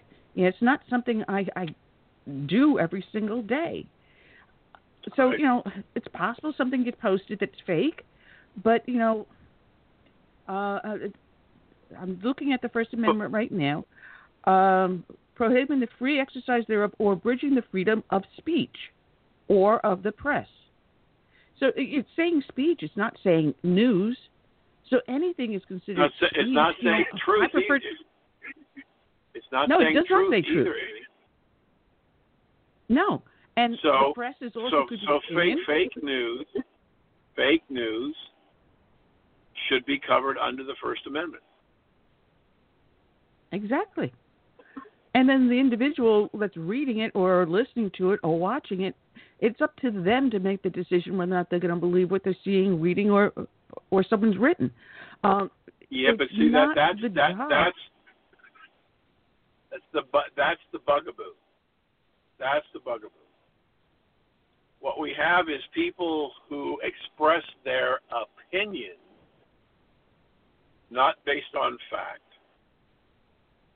but on what they want to believe. But the person who reads it, there's no warning label on it that this is opinion, and they don't even know what, most people don't understand what it means when it says, well, if there is editorial or opinion subhead. And so I think that by and large, what has happened is that there's been a fundamental change in media.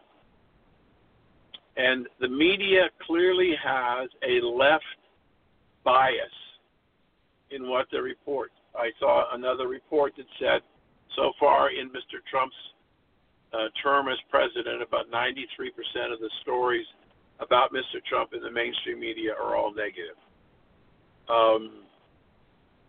And as a result, that's creating not real news, but innuendo. And, you know, it used to be my partner on my radio show is a longtime newspaper journalist. And we've talked about this issue many, many times on previous shows.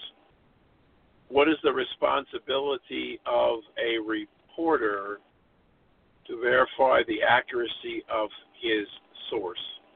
It used to be that at the journalism schools, they would teach students 2 verifiable sources. But not anymore. There doesn't have to be any source. And recently I read an article by a journalism professor that said, if a story is being reported as news, it shouldn't be printed until the author, the reporter, can verify there are 2 independent sources that what he's saying in the article is true. We have in our country today, especially in the mainstream media, a proliferation of people who are reporting stories based on unnamed sources, or sources who are not authorized to speak publicly on behalf of an issue, who are giving opinions to reporters. So part of the problem, in my opinion, Annie, rests with the reporters who are being manipulated by the Democratic Party, by the left in this country, to report what they want them to report, whether it's true or not. So fake news has grown dramatically beyond the campaign. It's come into everyday life and everyday stories. And it's like the woman in California, the college professor, who I heard her say on video, she was glad that Barbara Bush died. Oh, God. Oh, that was one of the things I had listed. You know, that was awful. That was awful. Yeah. Absolutely awful. Calling her the mother of a baby killer or something like that, and the wife of a racist. Right. Yeah, that was absolutely despicable. That was a Fresno State professor called Barbara Bush an amazing racist who raised a war criminal. Randa Gerard. She's with the the Department of English at Fresno State. That was absolutely horrible. And you look back at history where that was done. You had it where Lauren Ducka wanted to spit on Billy Graham's grave. You had death parties in England for Margaret Thatcher, and they put down the song to the Wizard of Oz, Ding Dong, the Witch is Dead. It was Ding Dong, the is dead. Oh, good Lord. You look at Anton Scalia. One liberal said, now Scalia will know what it's like to have the government own his body. Another sadistic lefty Lefty said, funny, I actually supported Scalia on this one, and yet I think the worst one was this one is said about Scalia. I, for one, will not dance on Scalia's grave. My mother taught me not to waste that much money on airfare. And it gets worse. There was not a reporter, but a columnist for a newspaper up in Maine, the Portland Press, Mark Harmon. When he passed away, he died from an accidental firearm discharge, and someone wrote on their Facebook page, accidental but not a tragedy, just more collateral damage. We lost nothing, never asked me to feel bad for a gun freak getting killed by his own gun. And the most famous was Gore Vidal when William Buckley died. Yeah, we don't do that. Someone passes away, we respect the dead. We respect the dignity of life, but if one of us should pass away, it's a free-for-all for comedians and leftist nuts. But what you're pointing out, Annie, is that one of the things that we have lost in our society, and I don't know that we'll ever get it back, because once we destroyed it, it's really hard to reinstall it. We do not respect other human people,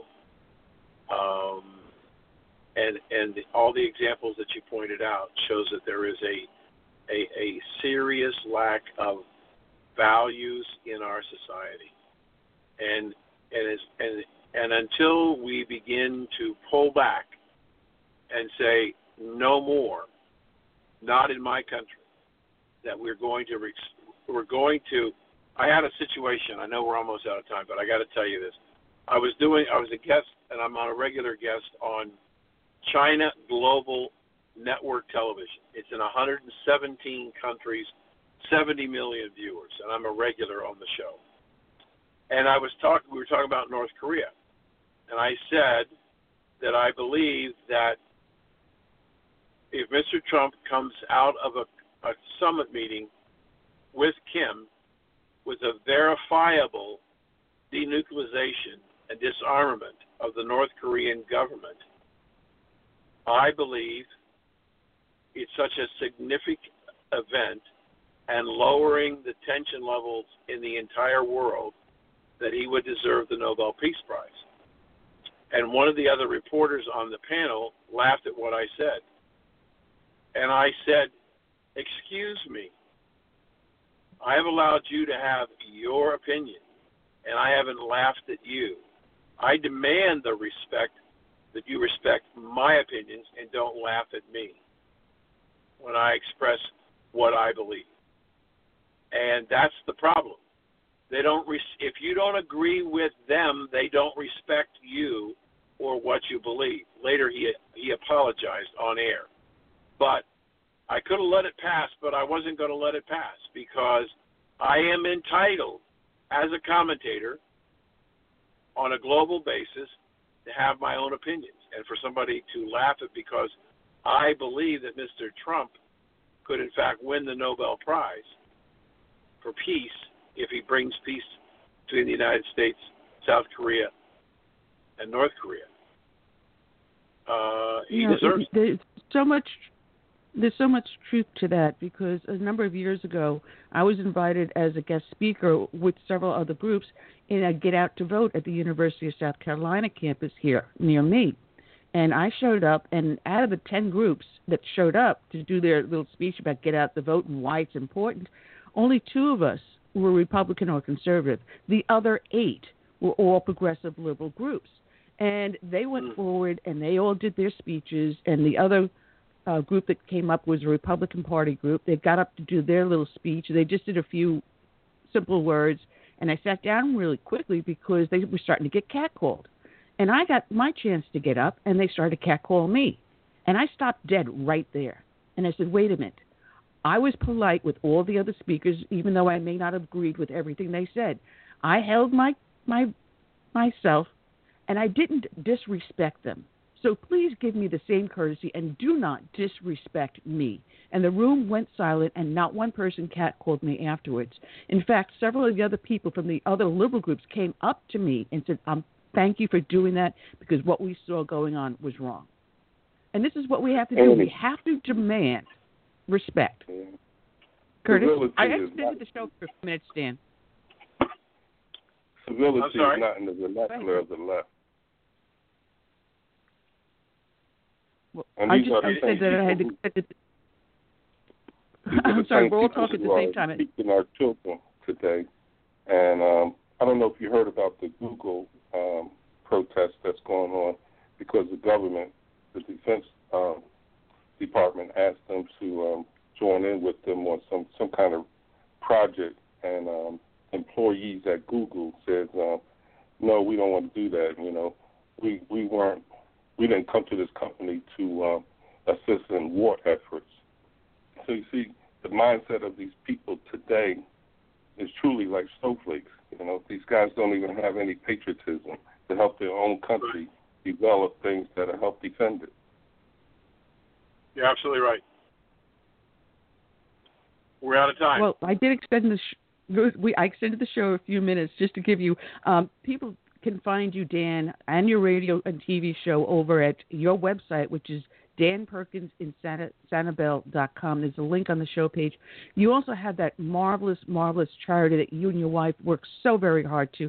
And I'll be texting you over Chet Nagle's phone number so the two of you can talk, which is Songs and Stories for Soldiers. And people can find that songsandstoriesforsoldiers.us.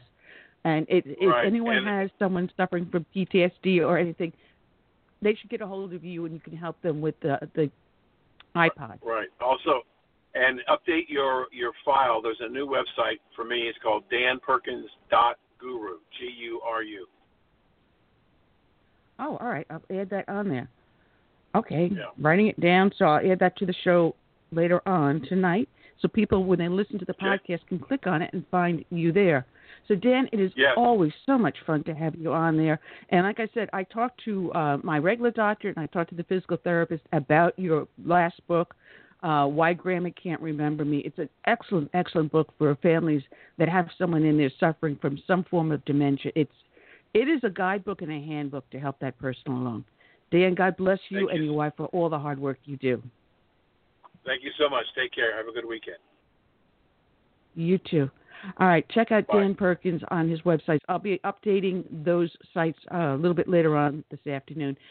That is all we got here for now, Curtis, but we'll be back next week. We've got Elizabeth Johnston.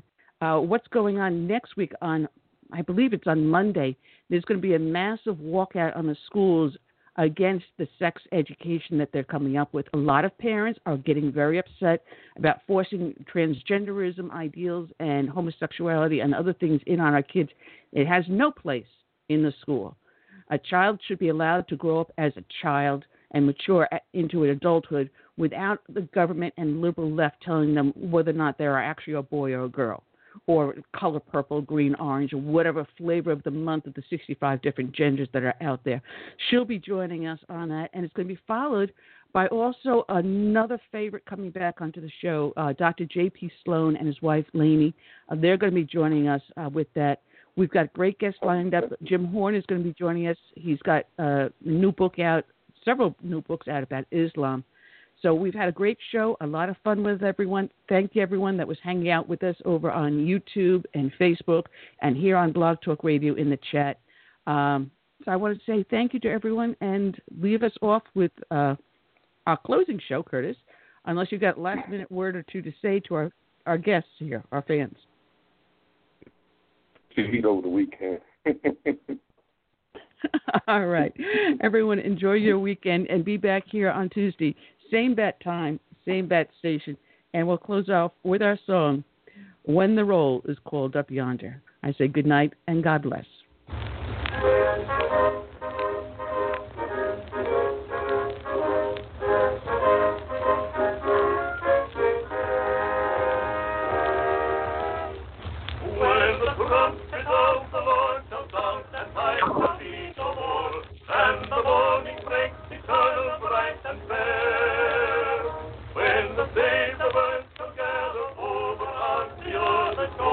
And the roll is called up yonder, I'll be there.